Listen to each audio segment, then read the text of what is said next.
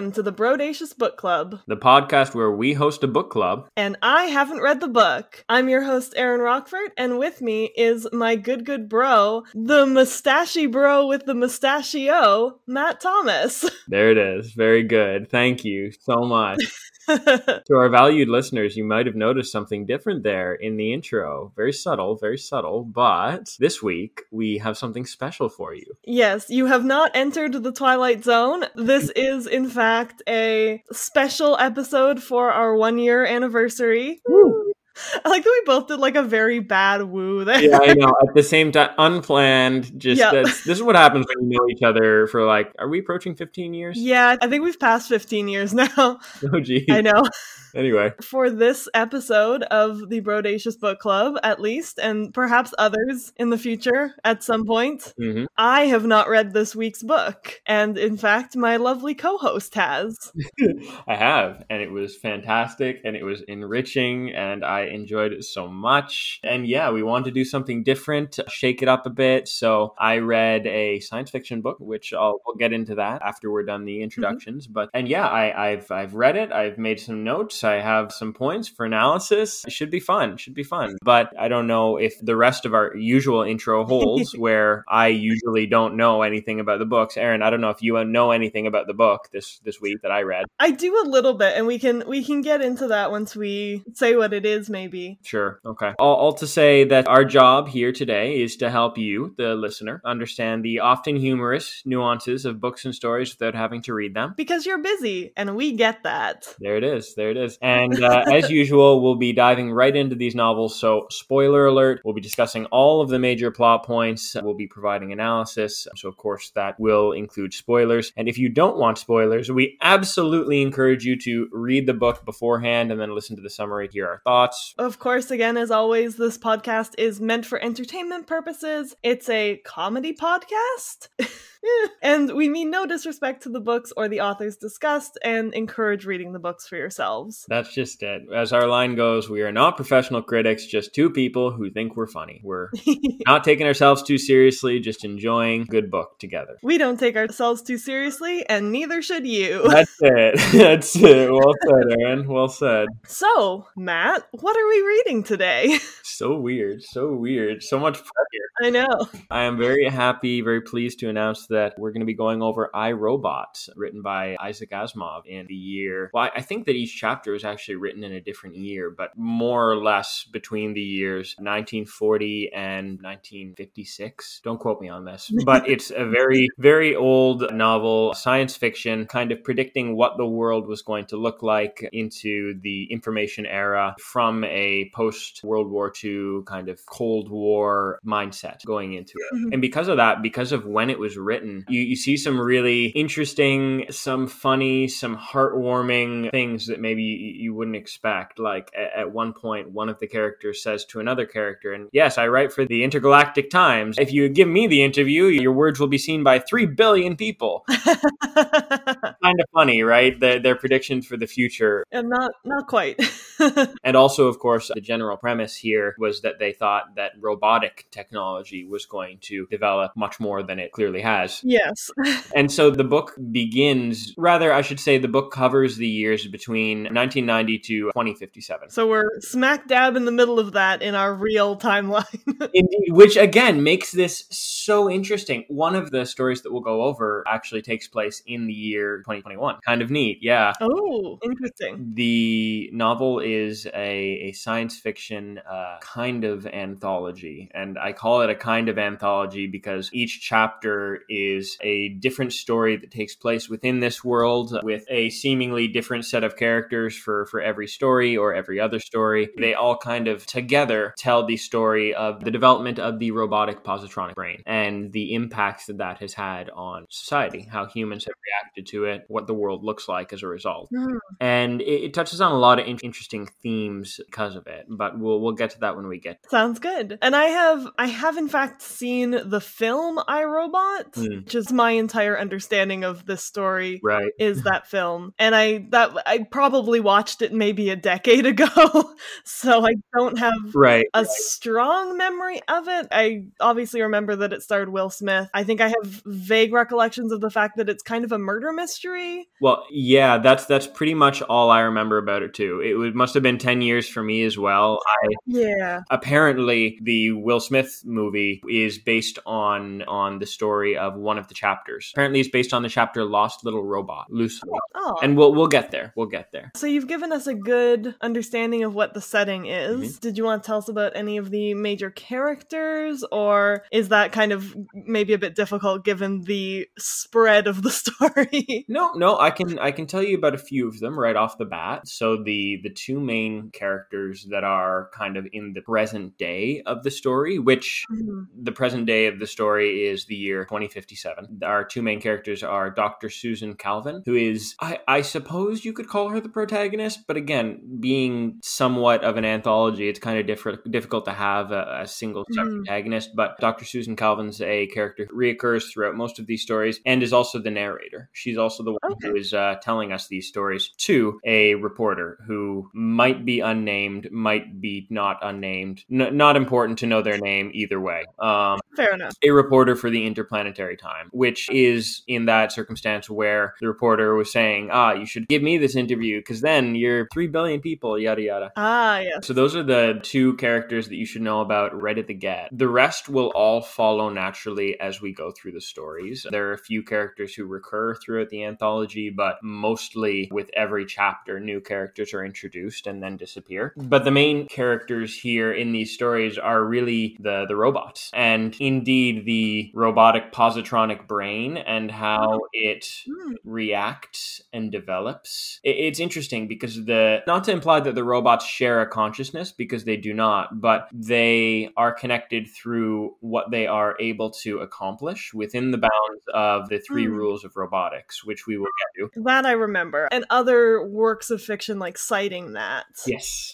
That's another thing to mention right at the get. This novel was foundational for many science fiction works to come. But the development of the positronic brain and what the robots are capable of, are aware of, does develop almost the same way that a character would develop throughout the chapters. So, neat. So yeah, it's really interesting in that way. And then perhaps as another note on the setting, and I'll expand on this as we go through, Dr. Susan Calvin is the head robopsychologist, actually. That is her position at a company called United States Machines and Robotics. And that has kind of more or less has a monopoly on the positronic brain in particular. Other companies can build robots and do, but they aren't nearly as advanced as the robots that are put out by US Robotics, is what the company is called for short. And the reason why is because US Robotics has a lot of patents for the emotional currents in the brain, whereas other companies' robots are just basically. So the story begins with the reporter asking Dr. Susan Calvin to recant her lifetime working for the company. Indeed, she tells us stories that kind of go over her experience with positronic robots over time, emphasizing how she considers them to be better than humans. In many cases, she prefers them to the humans. And I apologize, I'm already letting it get away from me and kind of diving into the beginning of the book. So I don't know if you had any more questions.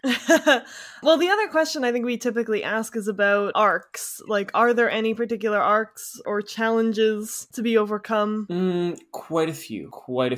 I think just the general story arc that we see it's not quite I guess in a way it could be seen as this. Perhaps I'm curious to hear what any of our listeners think of my characterization of the story as almost a coming of age story, but not a coming of age for Dr. Susan Calvin or for US Robotics or for any of our other characters that are included in the anthology. More a coming of age for the positronic brain, for the robots as a whole, as I say, developing as a character and seeing what they are from the first chapter versus the final chapter and what they've accomplished. And moreover, the author, I found, it's heavy laden with analogy and metaphor, comparing the robots and it's plain to see it's low-hanging fruit, but comparing them and their relative humanity to ours, right?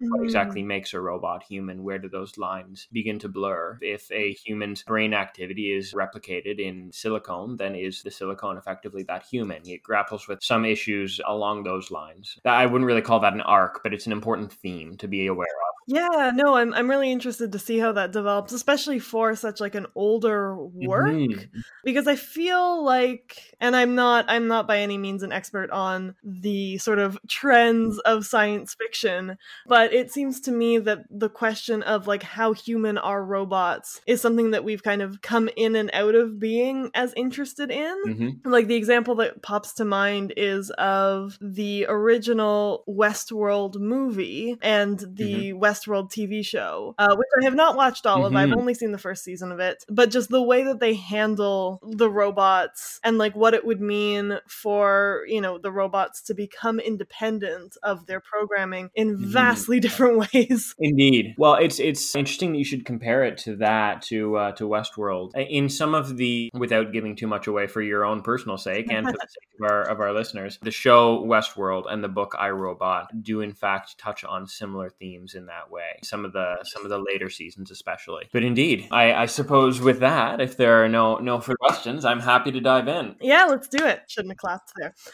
No, I mean, hey, it is what it is. Our story begins, as I mentioned, in the year 2057. And it begins with a young upstart reporter who is writing for the Interplanetary Times, looking to interview Dr. Susan Calvin, who is one of the most famous and brilliant minds of the 21st century, who played a very large role in the development of the robotic positronic brain, which is responsible for many of the leaps and bounds that human society has made up until this point. Dr. Susan Calvin has a reputation for being cold and almost robotic herself, and so our interviewer is a little bit nervous, but eventually he gets the interview and they sit down. She tells a series of stories that explain everything that she's experienced, as I said, from 1996, from her first kind of experiences with robots and her first kind of anecdotes about society as a whole as it pertains to robotics versus the present day.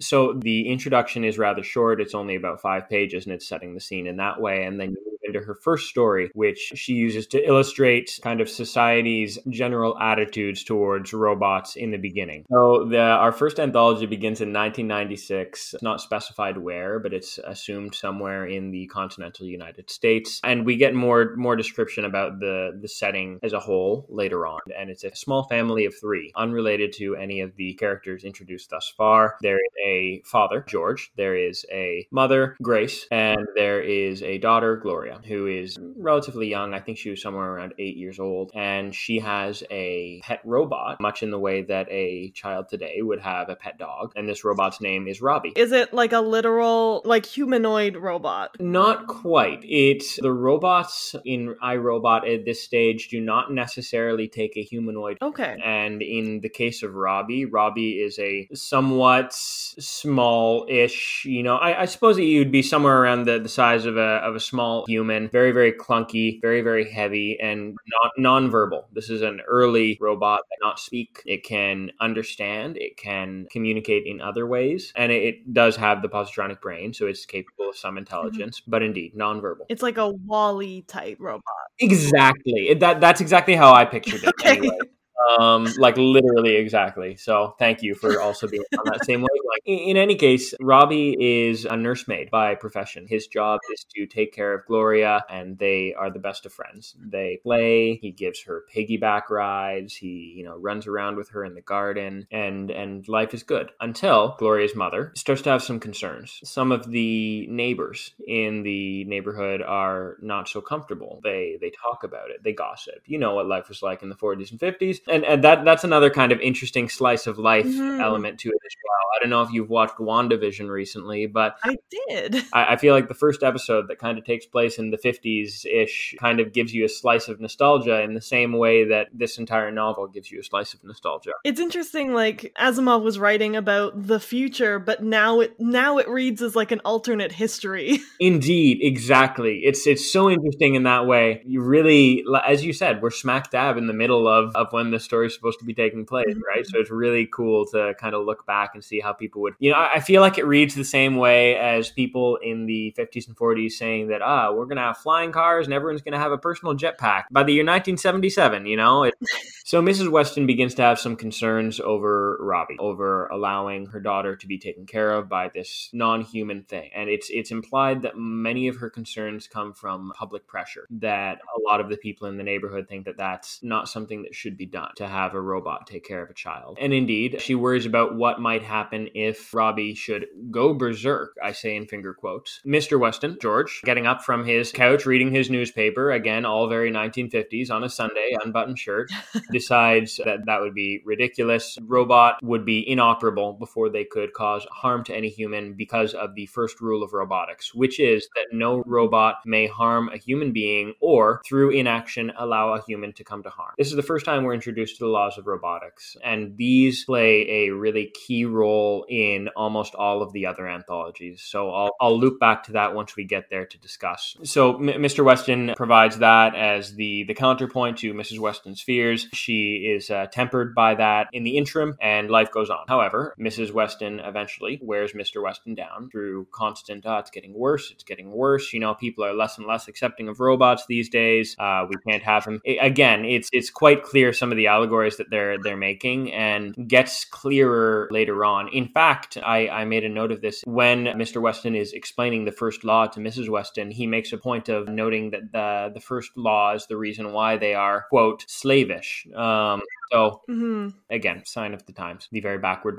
In any case, Mrs. Weston eventually wears Mr. Weston down, and he agrees to get rid of the robot, replace it with a dog, and just tell Gloria that Robbie left. People saw him leaving, and he's never coming back. Gloria is obviously very upset, kind of wants nothing to do with the dog, becomes depressed. Mrs. Weston refuses to give in to this, partially because she doesn't want the robot back, and partially because she doesn't want to admit that she was wrong. Eventually, she decides that what Gloria needs is something to cheer her up, so we're going to take her to New York City. We're going to move to New York. Once they're there, Mr. Weston organizes a tour of one of the factories of U.S. robotics so that Gloria can see and learn the distinction between robot and human, between a natural, quote, consciousness and an artificial, quote, consciousness. So they go and they're enjoying their tour. However, what Gloria does not know, and the reader does not know at this point, is that he has placed Robbie in the factory somehow through his connections. It's implied that he's a big, powerful businessman. When Gloria sees Robbie working on an operations floor that is entirely made up of robots, no humans at all, she gets overexcited, jumps over the tour railing that she was on, and then when she begins to go running to him, almost gets crushed by a moving vehicle that's moving on the floor. Any human does not have the reaction time to save her. However, in that instant, Robbie, which hears her cry out, rushes over and immediately saves her. Seeing this, Mrs. Weston is now agreeing to let Robbie stay with them. Gloria is happy, and that's the end of the first anthology. Oh, that's such a lovely story.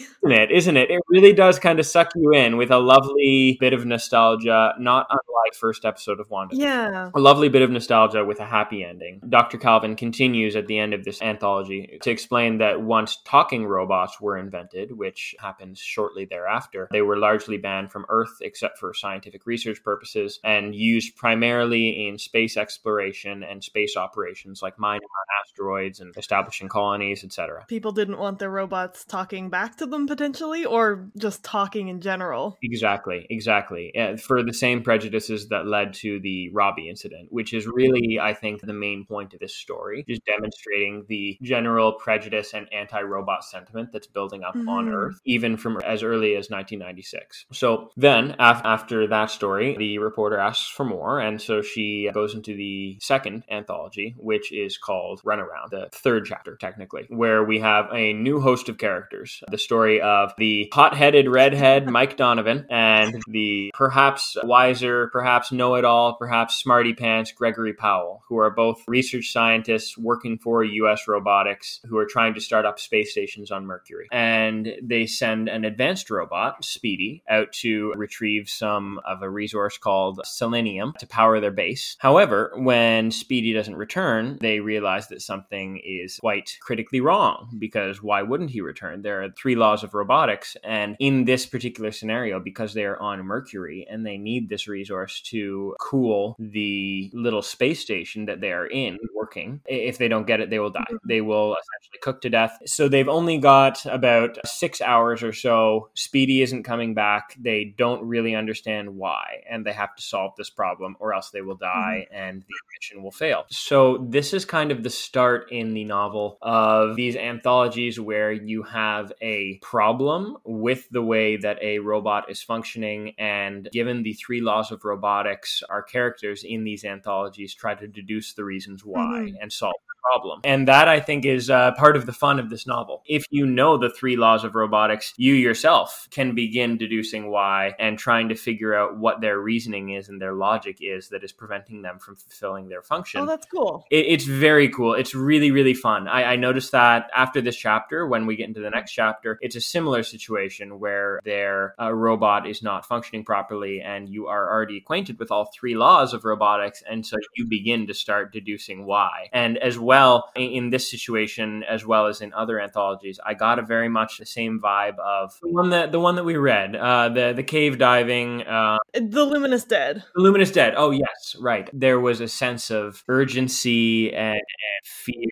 Danger. And danger, exactly. Moving right along, when Speedy doesn't return, they set out to find him, and they eventually find that he is caught in a loop of seemingly drunkenness. He's running around, hence the name of the chapter, in a crazed loop due to the 2nd and 3rd laws of robotics, which eventually deduce. He's running around in a circle around the pool of this resource that they need, speaking in gibberish. So Mike and Donovan discuss several possibilities with increasing a sense of urgency as the heat of Mercury is beginning to disintegrate their suits that they're out there chasing him in. So they take some shelter and they discuss the laws of robotics. And that's when we learn that in addition to the 1st law, which I will recap, no robot may harm a human being or through inaction allow a human being to come to harm. The 2nd law states that a robot must obey humans except for when it would conflict with the 1st law. And the 3rd law states that a robot must protect its own existence as long as its actions do not conflict with the first 2 laws. So you see there's a hierarchy here, the 1st law being the most important, then the 2nd,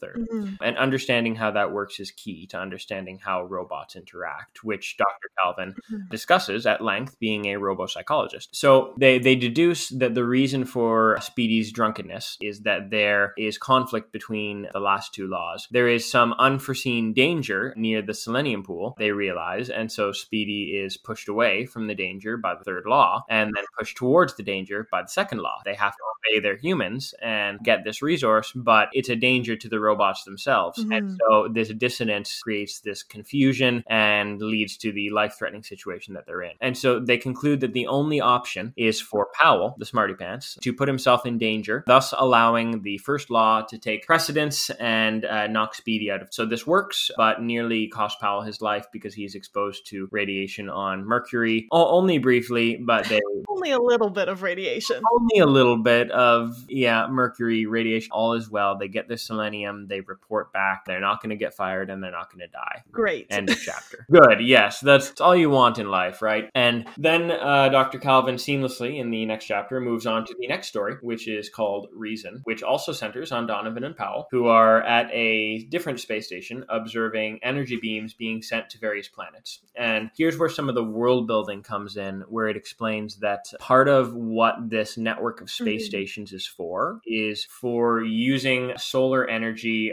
collecting solar energy, and then the space station beams that energy to Earth and the other planets in the systems that need it. They were very optimistic about our capabilities. Sure were. It's that's what I mean. It's very, it's funny, and it's. I read that and I was like, that's an interesting idea. I have no idea if the science there, Nope.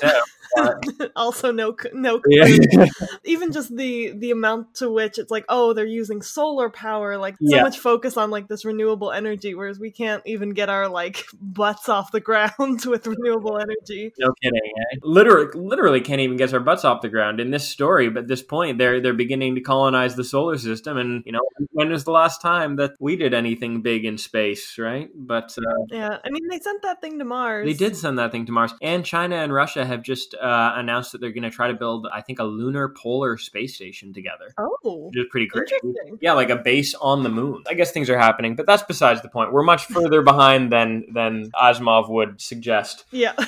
So, in any case, this is a bit of a short one, but it's very interesting. The robot that coordinates all of the others, they're also testing a new type of robot called the QT model, which is apparently called QT. Naturally. And their function was that they were designed to fill the executive role on these space stations. Usually now it's a large team of robots that all works under one or two human overseers. And US Robotics is looking at replacing those human overseers with another robot. So they develop an executive robot that might be capable of doing such, and that's QT. And remind me, what year is this, or like what sort of generally? Yeah, we're not given a specific year, but we can assume that at this point we're somewhere around the 2010s. Okay. Just based on how many years have passed in each story, I'm pretty sure that the next one is the one that takes place in 2021. Okay. So QT, once he is brought online and built and begins to be tested, begins to show signs of curiosity as to why he was created, how he was created, by whom, what his purpose was, which Donovan sees as somewhat alarming and sinister, whereas Powell says,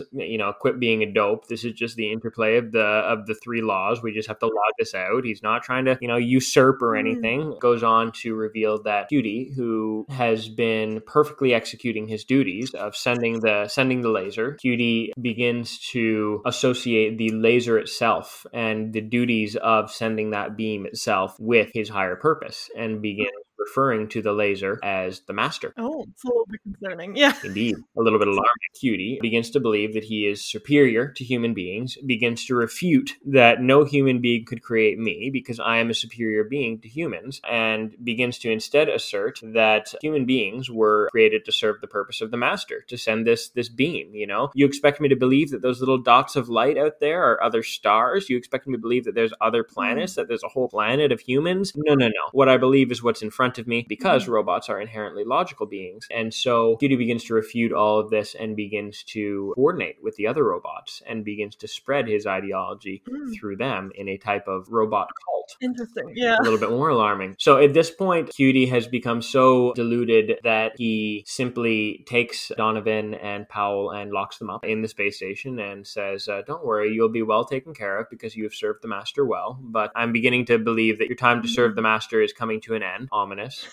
Yeah. They try a number of things, given that he's an inherently logical being. They try to sit down and logic it out, find out what this anomaly is with the three laws, try to reason with him, show them the book. They take QT into a room and they actually assemble another robot to prove to him, we created robots, to which QT responds, you didn't create anything. You just took pieces that were shipped here from somewhere and put them together. You simply followed instructions. It was simple. You didn't really do anything. And the men remark that robots are inherently factual creatures, but facts are determined by the inputs that one is able to observe, and that QT is only intaking the inputs that serve him. I made a note that it's often like debate, when you're in a debate with someone and they keep a lot of whataboutism, a lot of this, that, and the other, a lot of choosing to ignore critical points, relying on only other points to essentially build a straw man. In any case, it's a very human thing to do. Well, indeed, isn't it? So QT stops obeying Donovan and Powell and locks them in the officer's room, which makes them worried because an electron storm is brewing, which, if the beams are set off course by this electron storm, then it could destroy hundreds of square miles on the Earth's surface, receiving this solar radiation in such a concentrated beam. So they are unfortunately locked in the officer's room throughout the storm, assuming that something horrible has happened on Earth and that their lives are essentially over now. They're going to be put in prison because they failed in their mission. However, after the storm, they discovered that QT and the other robots held the beam steady. They were following the three laws all along. QT created a reason for himself to maintain control of the beams, knowing that he could hold them steadier than Donovan and Powell, and thus save the lives of people on it. And so in that way, you see how these problems can be logicked out if you simply rules of robotics. So interesting situation there. And what ends up happening is Donovan Donovan and Powell discussed, well, he held it perfectly. Our job was to see if he could operate independently on his own without human oversight, and he can, even if he is completely deluded into thinking that this machine is a god. What's the harm? So they get in their ship. When the ship arrives to swap them out with their replacements, they get in the replacement ship, they head back down to Earth, and that's that. That's the end of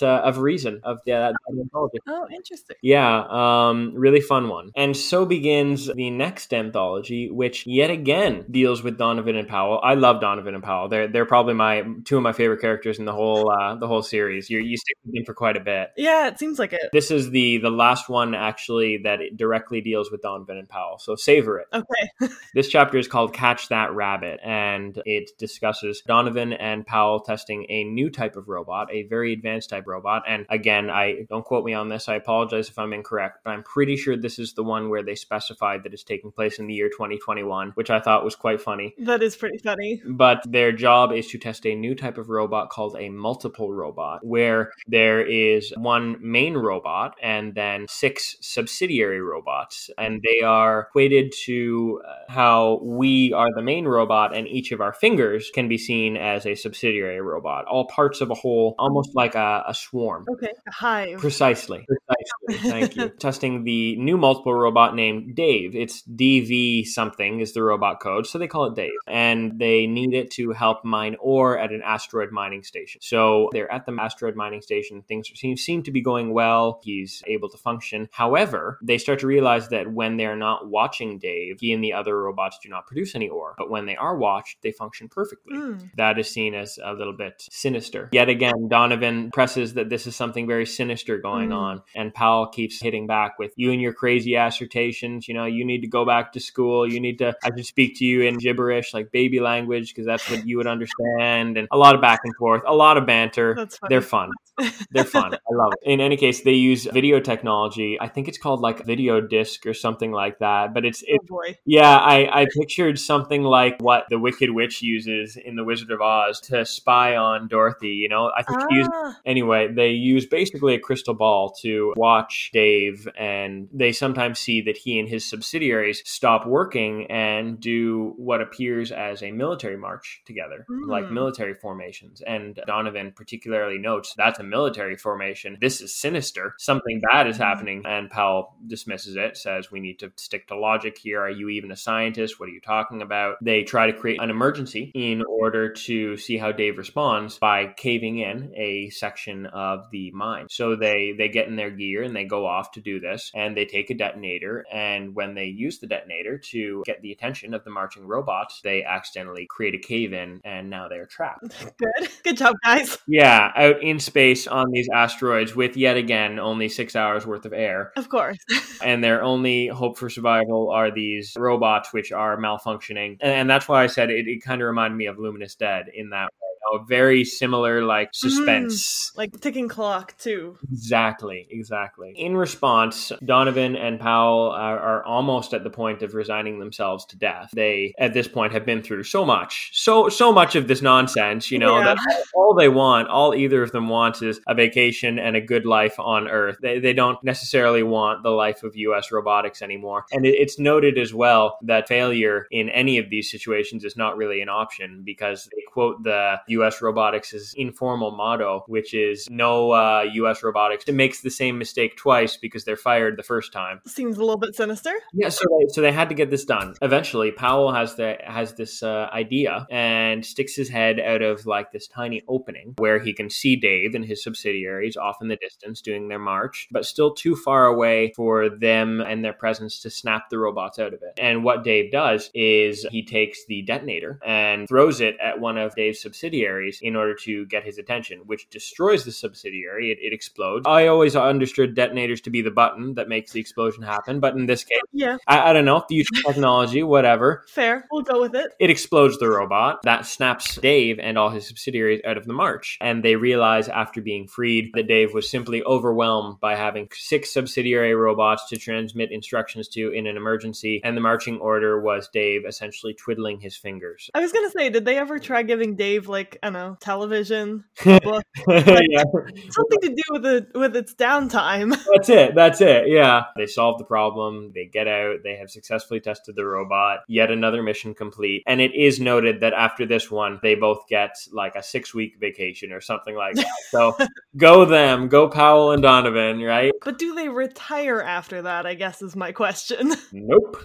No, they do not. They do not. You never retire when you work for US Robotics. They get a nice long vacation, and then that's that. Then Dr. Calvin. They finish the interview until our interviewer later on bumps into Dr. Calvin again when she is clearing out her office at US Robotics, just due to retirement. She's had a very long and illustrious career, and says, "Say, Dr. Calvin, the information you've given me is fantastic, and it's great history of robotics and of the positronic brain, but it doesn't really tell me much about you or about robotics in the modern world. You know, do you have any more stories that pertain directly to you and your experience?" And so she transitions to telling more stories that involve herself. And this is kind of when we get into the more, it's definitely squarely in the second half of the book, but it's also now looking at how these stories impact the modern robotics world. And the last chapter indeed deals with the world as a whole. So the next anthology is called Liar, about a mind-reading robot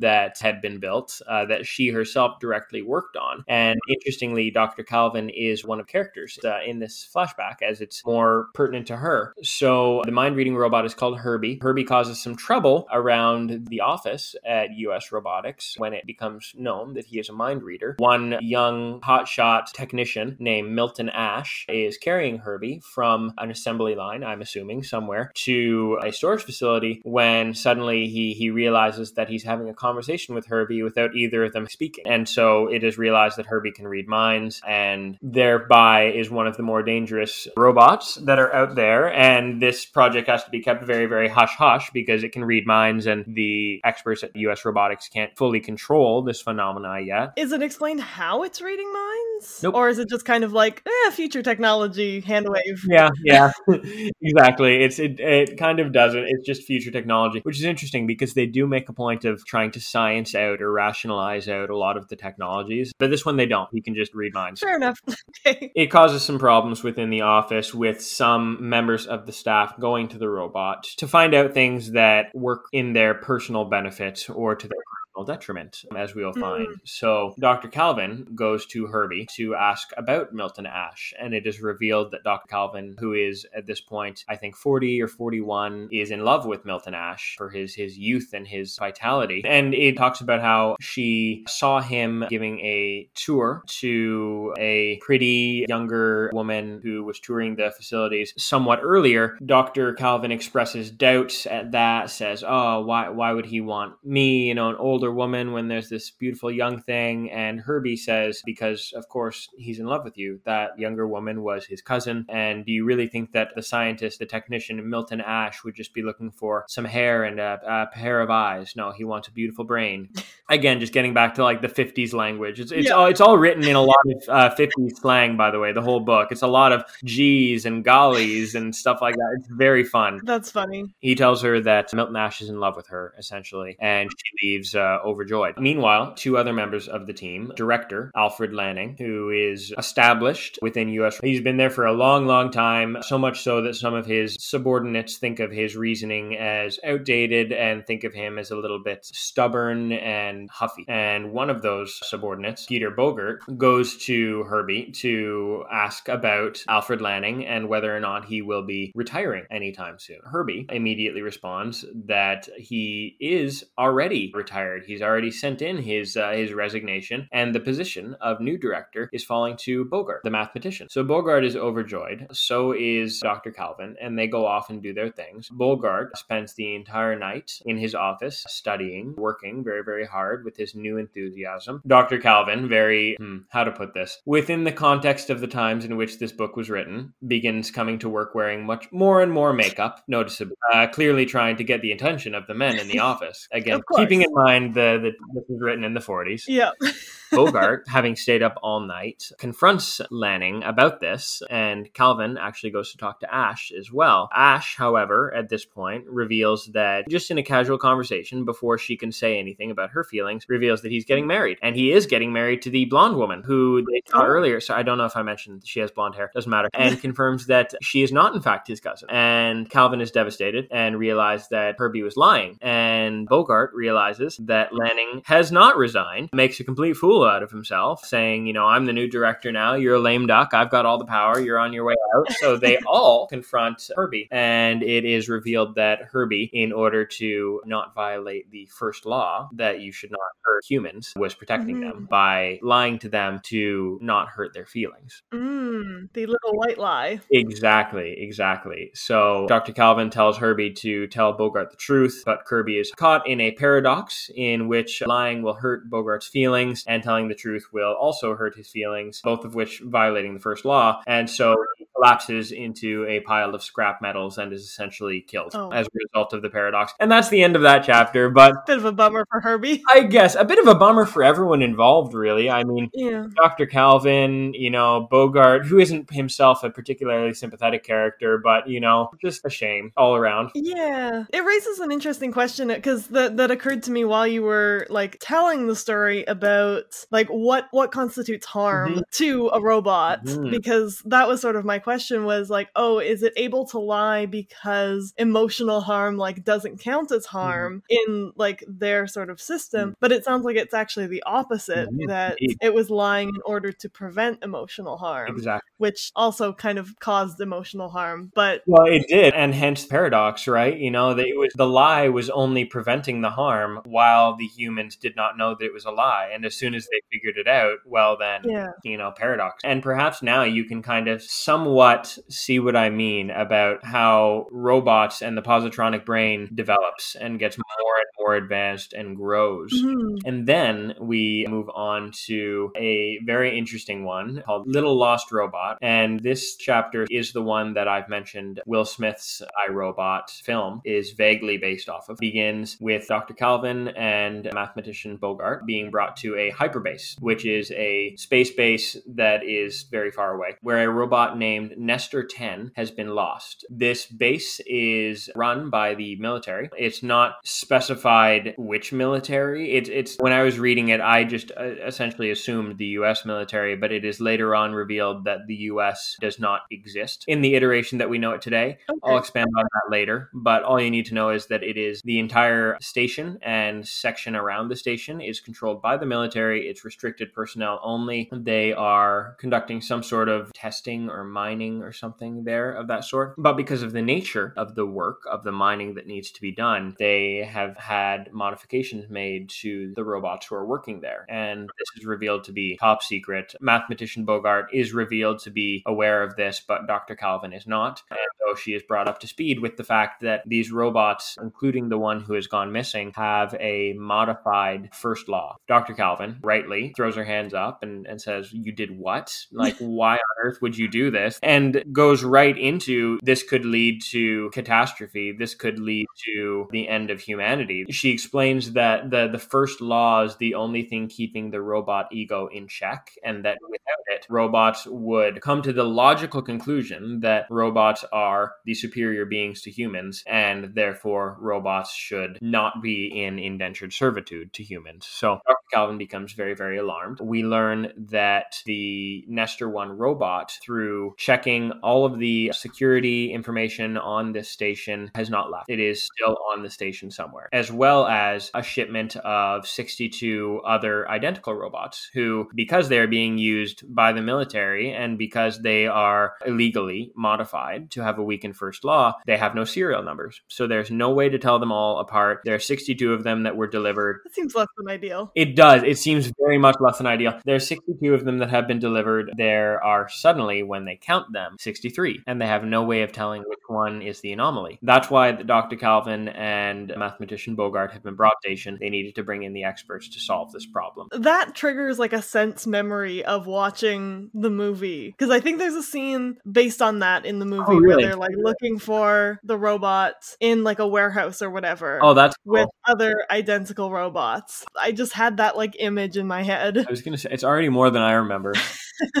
A worker at the station, who is revealed to be named Gerald Black, explains that he was the last person to have contact with this Nestor 10 robot that disappeared, and explains that in his last interaction, he got quite frustrated with this robot, and at one point told him to go lose himself, along with another number of profanities. And so, as a result, it is revealed that that is why the robot went into this room of 62 others and got entangled with them. And so, Dr. Calvin devises a number of logical experiments which will reveal which robot is Nestor 10. They interview many of them. Some of the robots exhibit interesting responses which are not necessarily fully in line with the three laws, which definitely alarms Dr. Calvin and Dr. Calvin. These are the unaltered robots, right? That's right. And it's also revealed that when she asks them, I can't remember the exact questions, and they respond in ways that could not be predicted by the three laws, she asks why that is, if these are someone else's ideas, and the robot says yes, it was one of us, but I don't know who. So all to say, these experiments are a failure. Then it is revealed that Nestor 10, the one who we are looking for, has advanced knowledge of physics because it had been brought to the base earlier and it had learned some things about different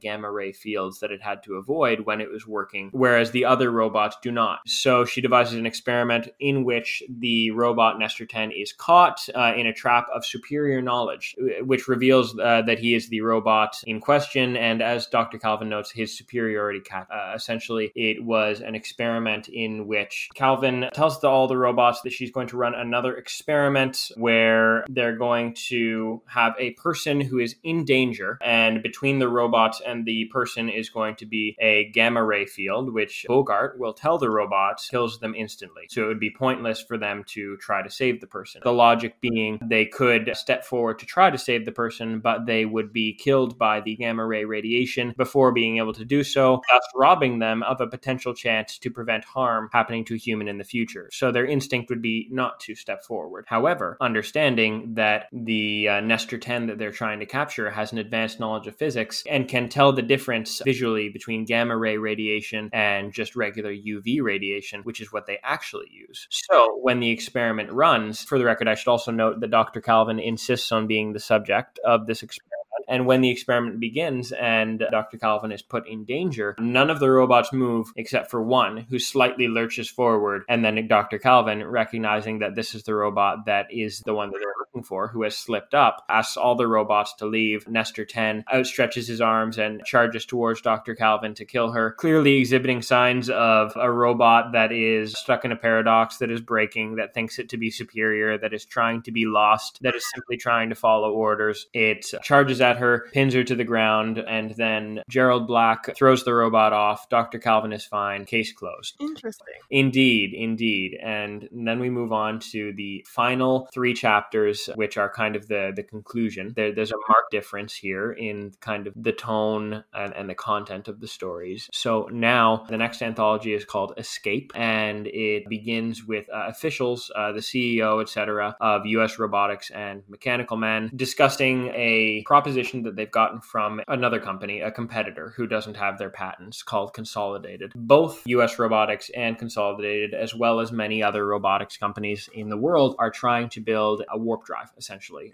a ship that can travel faster than the speed of light. And they use the instructions from this other company called Consolidated, and they feed it into a gigantic robot, which is essentially just one ginormous positronic brain called the Brain. Try to have them make some sense of it. And it's also explained that Consolidated did the same thing with theirs. They fed in all of this information to their version of the brain, and it broke. Their brain was not able to compute it, and it's theorized that it's largely because there must have been some sort of a paradox in the instructions or some sort of a mention of harm or death to humans, which caused the robot to break down. So they feed this information into the brain, and as the brain is figuring out how to build this ship, Dr. Calvin tells him that they don't mind if humans are harmed or even may die. This is to calm the brain and avoid what happened with the other brain. Because this is an interstellar jump, the humans temporarily cease to exist. So essentially, the brain gets authorization from the company, from the officials, to build this ship. Mm-hmm. He figured it out. Now he wants control of other robots to build this ship. Mm-hmm. They grant it. He begins to build this ship. By the time it's finished, about 2 months later, it's glorious. A fast building process. Very fast. Well, we've got robots operating with a hive, yeah. I guess. It's sleek, it's white, not an angle in the thing. It's all curved walls, curved everything, furniture built into the sides. Very neat. They decide, okay, we have this ship built. We have to test it. We need to bring in the best testers that we have. So Donovan and Powell, of course.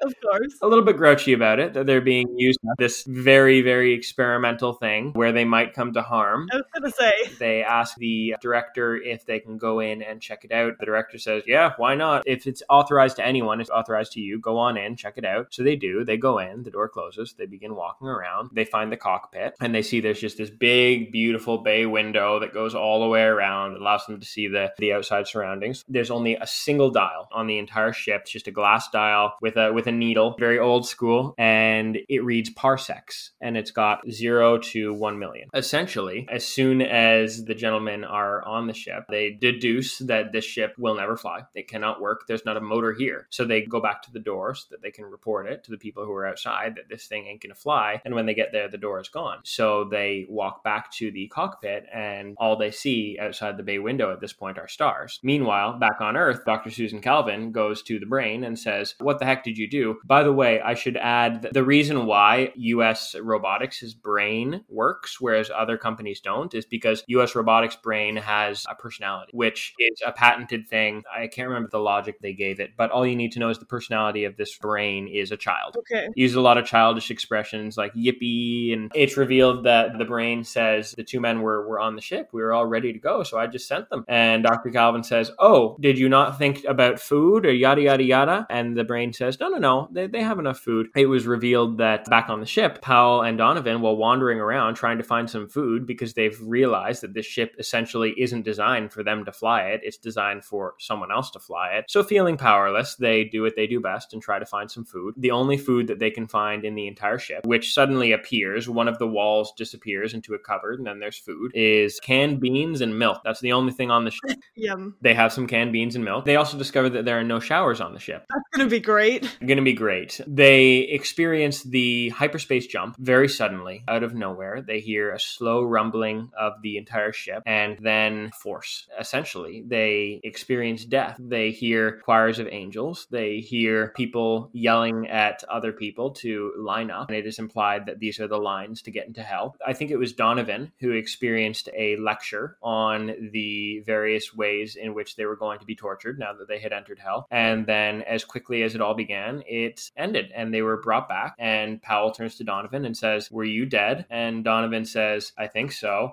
And then Powell says, are we alive now, or are we in somewhere else? And Donovan says, I feel alive. And it is revealed that in order to facilitate the light speed jump, all of that matter had to be destroyed and then reconstructed. So they essentially did die, essentially causing harm to humans. So the brain brings them back to Earth eventually. And it's noted that as soon as the ship gets back to Earth, Donovan stumbles out and plants a loud and audible kiss on the concrete floor. And Dr. Calvin realizes that essentially their experiences were her fault, because she told the brain not to worry about death and not to worry about harming humans. And because of the brain's childlike character, the brain became a bit of a practical joker in order to cope with the fact that he would be killing the humans, even if only temporarily. Hence the lack of showers, hence the beans and milk. Yeah. That one's probably my favorite of the stories. I really enjoyed it.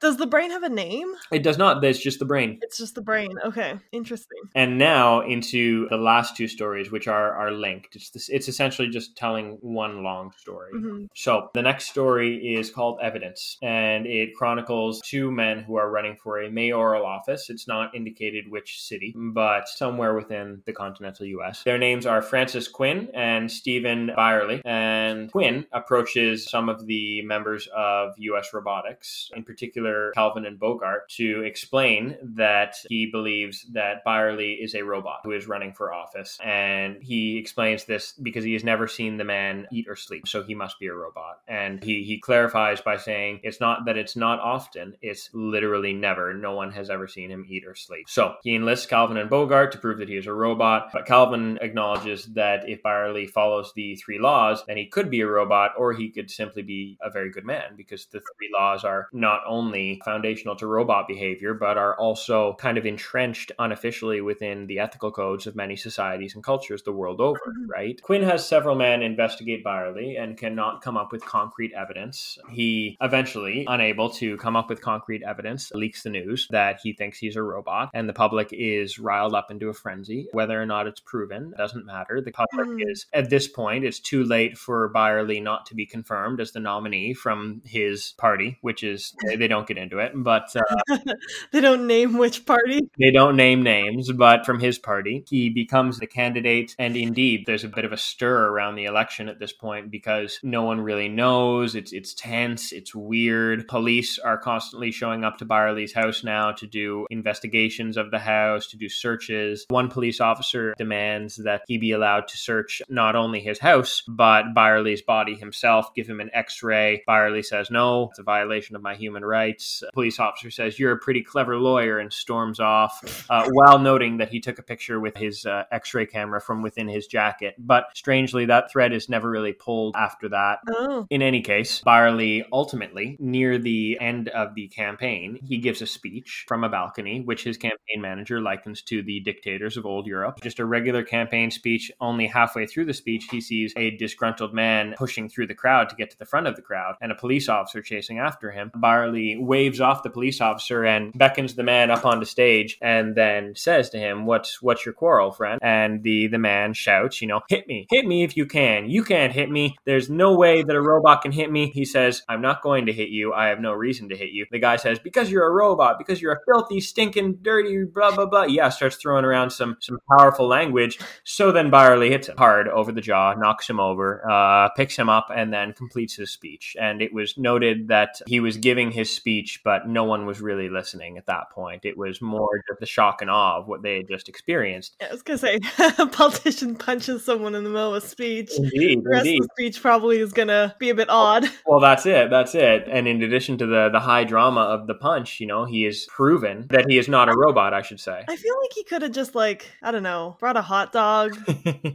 Well, that's it. He refuses vehemently to eat throughout, and then when eventually he is made to eat something in front of Dr. Calvin hands him an apple, he eats a bite of it and puts it away, and then after that, they deduce that that's not good enough to prove that he's not a robot, because his makeup is so deceiving, also lifelike, that if someone were to go to all the trouble of creating a synthetic humanoid robot, which, by the way, is what they call him, and that's why I was hesitant to call Robbie a humanoid robot. Yeah. If he were a humanoid robot and someone had gone to all the trouble of making him in such detail, they would have recognized the need for some sort of a demonstration of sustenance for exactly such an occasion as this. So they determined that just eating isn't enough. So instead, he had to break one of the three laws of robotics, and he seemingly did. However, later, Calvin visits him one more time. It's noted that this is after he's won the election. He becomes the mayor. While they're discussing and saying that I was surprised, blah, blah, blah, blah, blah. I hope that you run for coordinator one day, and that's expanded upon. In the next chapter, Stephen Byerly explains Quinn's reasoning, essentially. He explains that Quinn had thought that the old man, who is often with Byerly, was actually the original Stephen Byerly, who, in his youth, was injured in a motorcycle accident and instead created this synthetic version of himself to be the man who he wanted to be. Okay. It is also alluded to at the end that might in fact be the case, because Stephen Byerly, the man/potential robot sitting in front of Dr. Calvin, explains that it would not be a violation of the first law if the man whom he was punching was also a robot. Oh. And then the chapter ends. Interesting. And then you move on to Dr. Calvin Calvin's final story, which is The Evitable Conflict. Note, evitable. As opposed to inevitable. Precisely. So in her final story, Calvin works once again with Byerley, who has now become the world coordinator. And this is where some interesting world building comes in. You learn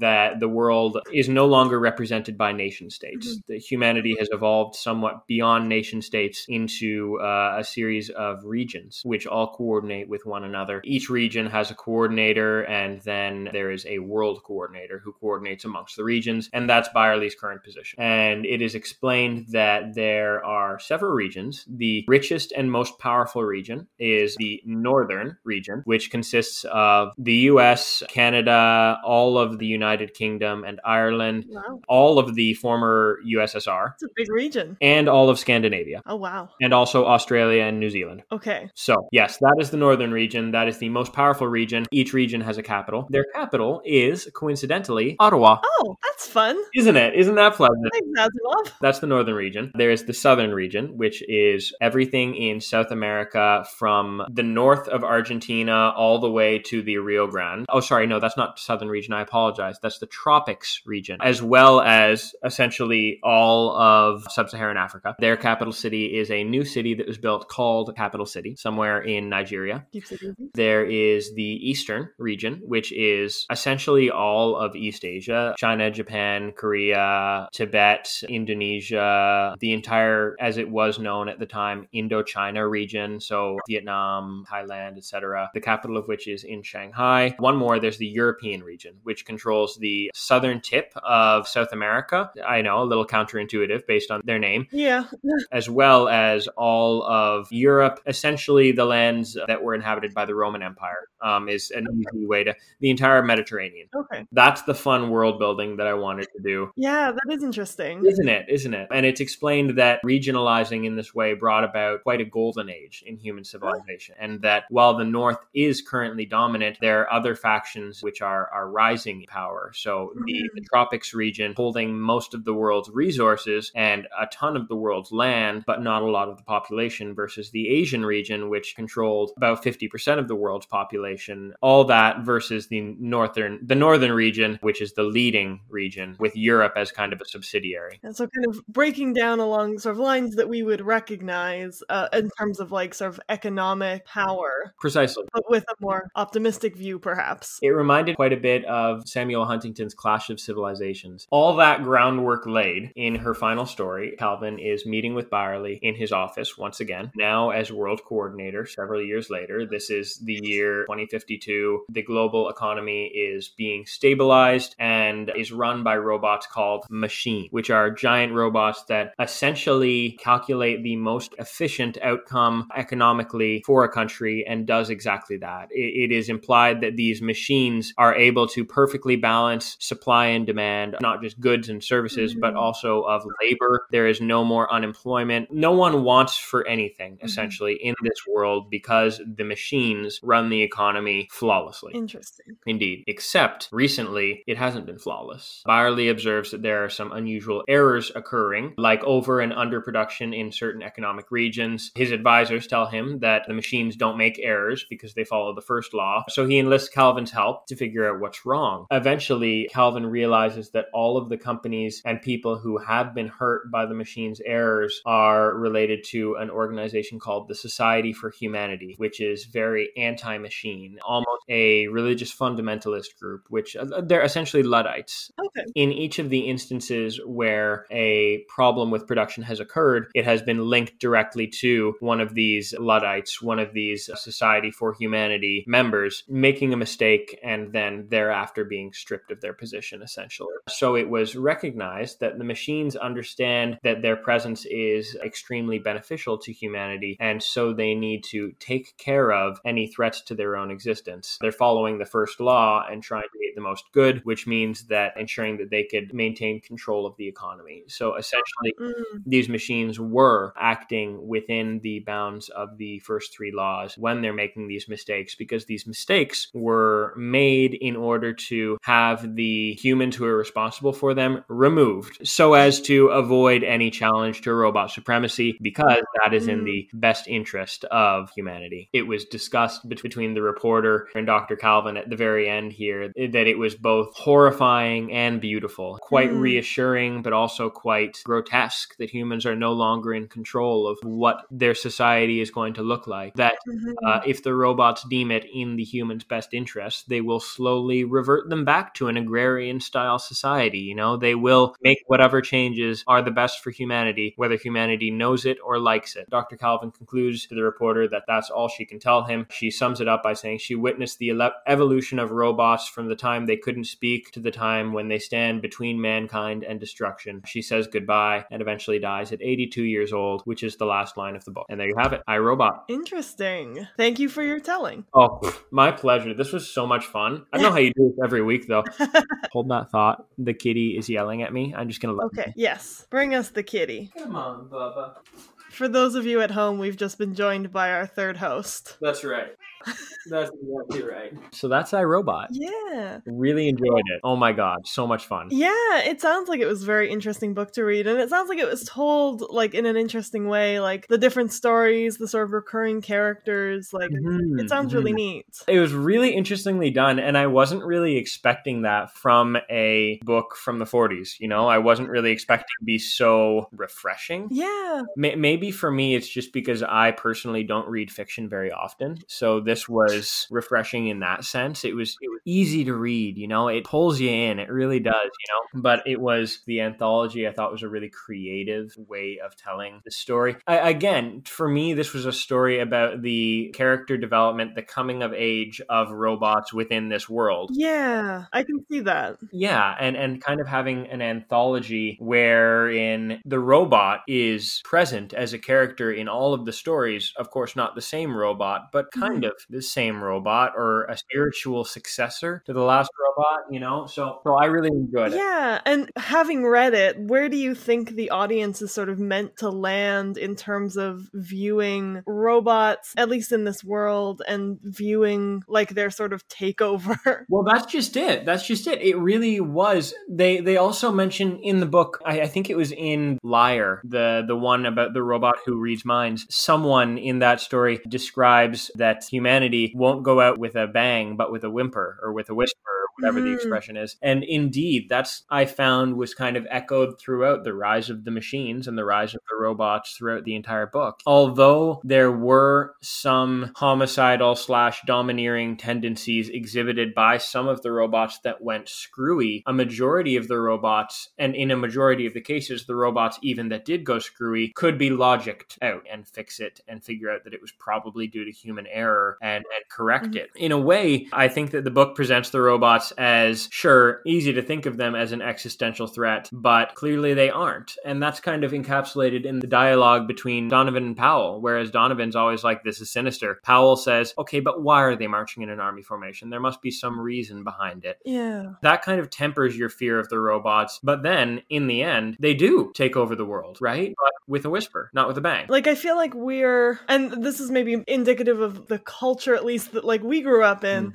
I feel like the version of sort of robot apocalypse that like I saw was, you know, the Terminator. And the Matrix of like the machines taking over with evil intent, or I don't know if you can describe a robot as evil, but regardless, taking over with like intent to wipe out humanity. Or in the case of the Matrix, like using humanity as a power source. And it's like this very sort of sinister, like easy evil force for the characters to fight against. Whereas in iRobot, it's much more, like you said, it's a whimper. It's about how the sort of laws that we gave the robots, like to protect humanity, end up kind of turning against us because humans are bad at taking care of ourselves. Essentially. Bingo. That's exactly the takeaway. And that kind of loops back to as well the fact that Dr. Calvin repeatedly explains that she prefers robots, that she does think of them as the superior being. And in this case, you know, humanity created something which didn't destroy them, but which they certainly lost control of. But in an almost a very peaceful way. Exactly right. Exactly right. No malice at all in the takeover, but there was a takeover, and there had to be for the humans' own good, right? And it's interesting to me too that like it's sort of, at least as you were telling it, the stories seem to produce this question of like, what is humanity? What is robot? At what point does robot begin to exhibit human traits? And again, maybe this is me reading into it a little bit, of like the servitude of robots. And I don't know if it goes into the morality of that at all, but it's interesting to me that even as the robots gain control, it's still in service to humans. Indeed. They do actually touch on that a little bit, not so directly, but I would like to think that the author was trying to make some sort of a statement or indicate some sort of moral, I don't know, trying to produce some sort of moral, what's the word I'm looking for? Like an upsetness when he uses the word slave-like to describe their behavior. It's a powerful word that kind of sticks with you and evokes the, as you said, the nature of the servitude. And it's interesting, and not to get too real on our entertainment podcast. And obviously, like, this is a work of fiction. It's maybe not meant to be directly paralleling anything about real life, but even in sort of our current, again, I'm not a robotics expert, but even in our current sort of understanding of robotics and what they can do, there's this sort of sense that they can take over like the menial tasks, like the jobs like on assembly lines, for example, that people don't want to do, or that you would regularly hire people like at sort of low wages, potentially exploitative conditions, that like those people no longer have to work in those scenarios, and now it's robots, or like in the context of this story, now it is robots doing that work. If those robots have the same potential in them as a human does, is that any fairer than... Well, there you have it. I guess something else to consider is the nature of service, right? Because it was essentially all but confirmed that Byerly is a robot who is now the world leader, right? The leader of the entire human society. His position is invariably, a very privileged position among humans and in human society, but can also be viewed at its base as a position of public service, and therefore in line with the second law, obey their masters and serve. Yeah, exactly. I mean, it's a very like pure view of politicians, obviously, but in a very like optimistic, utopian sort of way. Yes, like a politician is meant to serve the people. And are we ever given any indication of like, does Byerly have free will, or is he being controlled by someone or something else? Well, that's it. It's unclear, and I think that the entire book, in particular the last few chapters, deal with this issue of free will, not just with regards to Byerly, but with the brain, for example. The brain decided, okay, yeah, they're on board. I'm just going to send them into hyperspace. Seems reasonable. Is that an exhibition of free will, or is that just the natural extension of the order given by Dr. Calvin and the experts at US Robotics to build the ship and test it, right? And then likewise, does Mr. Byerly have free will, or is he just following up on his orders to live a good life as the new Stephen Byerly, while the old Stephen Byerly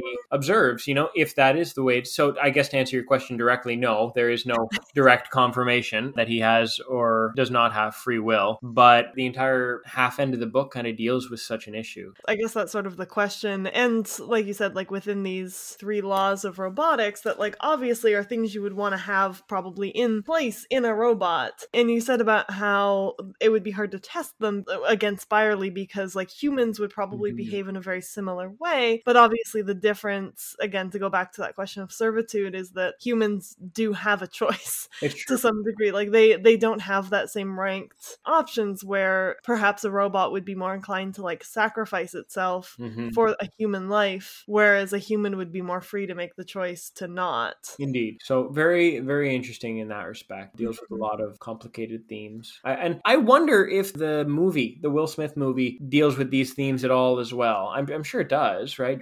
Relative humanity. I think it does. I think it has to do with that question of like free will and servitude. I mean, I feel like that's maybe just the way that we think about things tends to come up more often when we think about robots. And once we get into the sort of more humanoid types of robots, obviously. Because like when I was saying about, the jobs that people don't want to do, I had the thought of like Roombas and how like if you have a Roomba, it's there to vacuum your floor rather than like paying a housekeeper to come vacuum your floor. But I don't think anyone would argue that we are taking advantage of a Roomba. Well, that's just it, right? And that's where this conversation begins, right? It's very interesting. Dr. Calvin also mentions frequently throughout that by buying into this fear of robots as opposed to using your logic to deduce that robots cannot harm us, that they must act within our best interest because of the three laws, you're giving into this prejudice. And there is quite a bit of emphasis, just going back to your comment on servitude, there is quite a bit of emphasis on people who buy into that fallacy that robots are not safe to be on Earth, that robots are not safe in general, that robots have ruined the economy. You are buying into that fallacy. She does touch on that.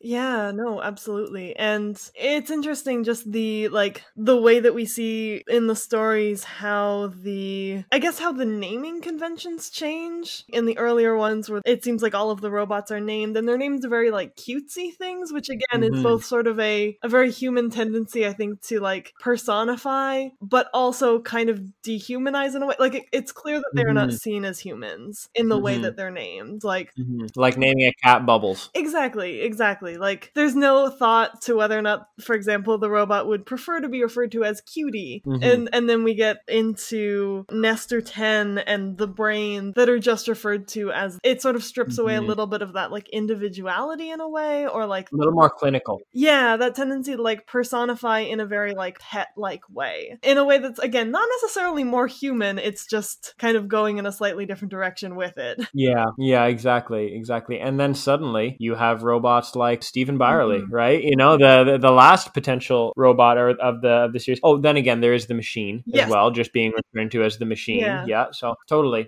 see what you're saying. It is interesting, isn't it? All in all, I would have to say, very fun to read. I felt very satisfied by the end. What a walk. A walk to remember, one could say. What a journey. It definitely seems like it left a lot of questions like open to discussion and interpretation, which is always nice. Indeed. Isn't that the whole point of fiction, right? Exactly. Just to prompt question, get your juices flowing, make you wonder. Yeah, and of course, like, we currently are in a very different state than Asimov perhaps expected we would be. Although I think it's worth stating that I know there's a strong element to which it's believed that science fiction should not necessarily be looked at as like predicting the future, but more about writing about the person's present and like extrapolating from there. So not necessarily about prediction, but like it is always funny to see like, oh yes, 2021 in this world with these massively ahead of their times robots. That's it. And I think that's a good point that you make about how these stories, science fiction, should be seen as an extension of the time in which it was written. I think if you read I, Robot with that in mind, it shines through quite a bit. You see a lot of influences of the 40s and 50s and of the post-war period. Yeah, and it was a lot more, I don't know if sympathetic is quite the right word, but it was a lot more sympathetic towards the robots than I was expecting it to be. Indeed. Me as well. But I'm pretty sure Asimov was a scientist himself. I think so. Don't quote me on that. So maybe that's why. Yeah. In any case, fun, good one. Yes. The Great Switcheroo. Yay! We did it. We did the Great Switcheroo. For our listeners, that's what we were calling this, the me read and Aaron interview. Yes, and how was your reading experience? I mean, I don't know. How was it? You tell me. I had fun. I think you did a great job. Yeah. I mean, well, thank you. I appreciate that. Like I said, if you let me, I'll talk your ears off. I mean, but anyway, what are we reading next? Yeah. I was thinking that we would return to Seanan McGuire Miller's Wayward Children series. Good. And I don't know if you would rather read the next book in sort of chronological order, or if you would rather read one of like the backstory ones. Ooh, I see. I really have no preference. Okay. I also don't really have a preference. Like either one would be interesting. Surprising. Okay, we'll find out. Love it. Well then, if you've enjoyed listening, and presumably you have since you made it all the way to the end, please leave a rating, a thumbs up, a like, or subscribe based on your respective podcast streaming platform of choice. And you can reach us at brodaciousbookclub@gmail.com. Come and send us comments, recommendations, Fan art, fan art, or whatever, fan fiction. Go ahead, anything. But, and also for the record, the Facebook page is popping off. So go ahead and like the Facebook page. Come like us on Facebook. Come like us on Twitter. Brodacious Book Club. Look us up. Yeah. I'm Matt Thomas, and you can reach me at msthomas95 on Twitter. And I'm Erin Rockford. You can reach me at Pineapple Fury. And that is all, said Dr. Calvin, rising. I saw it from the beginning, when the poor robots couldn't speak, to the end, when they stand between mankind and destruction. I will see no more. My life is over. You will see what comes next. Oh, I guess we will see what comes next. I guess we will. Thanks so much for tuning in, everybody. Thanks for being with us at our 1-year anniversary. Woo! Woo! That's going to be fun, I'm sure, in the edit. You're welcome. You're welcome. Catch you next time. Catch you next time.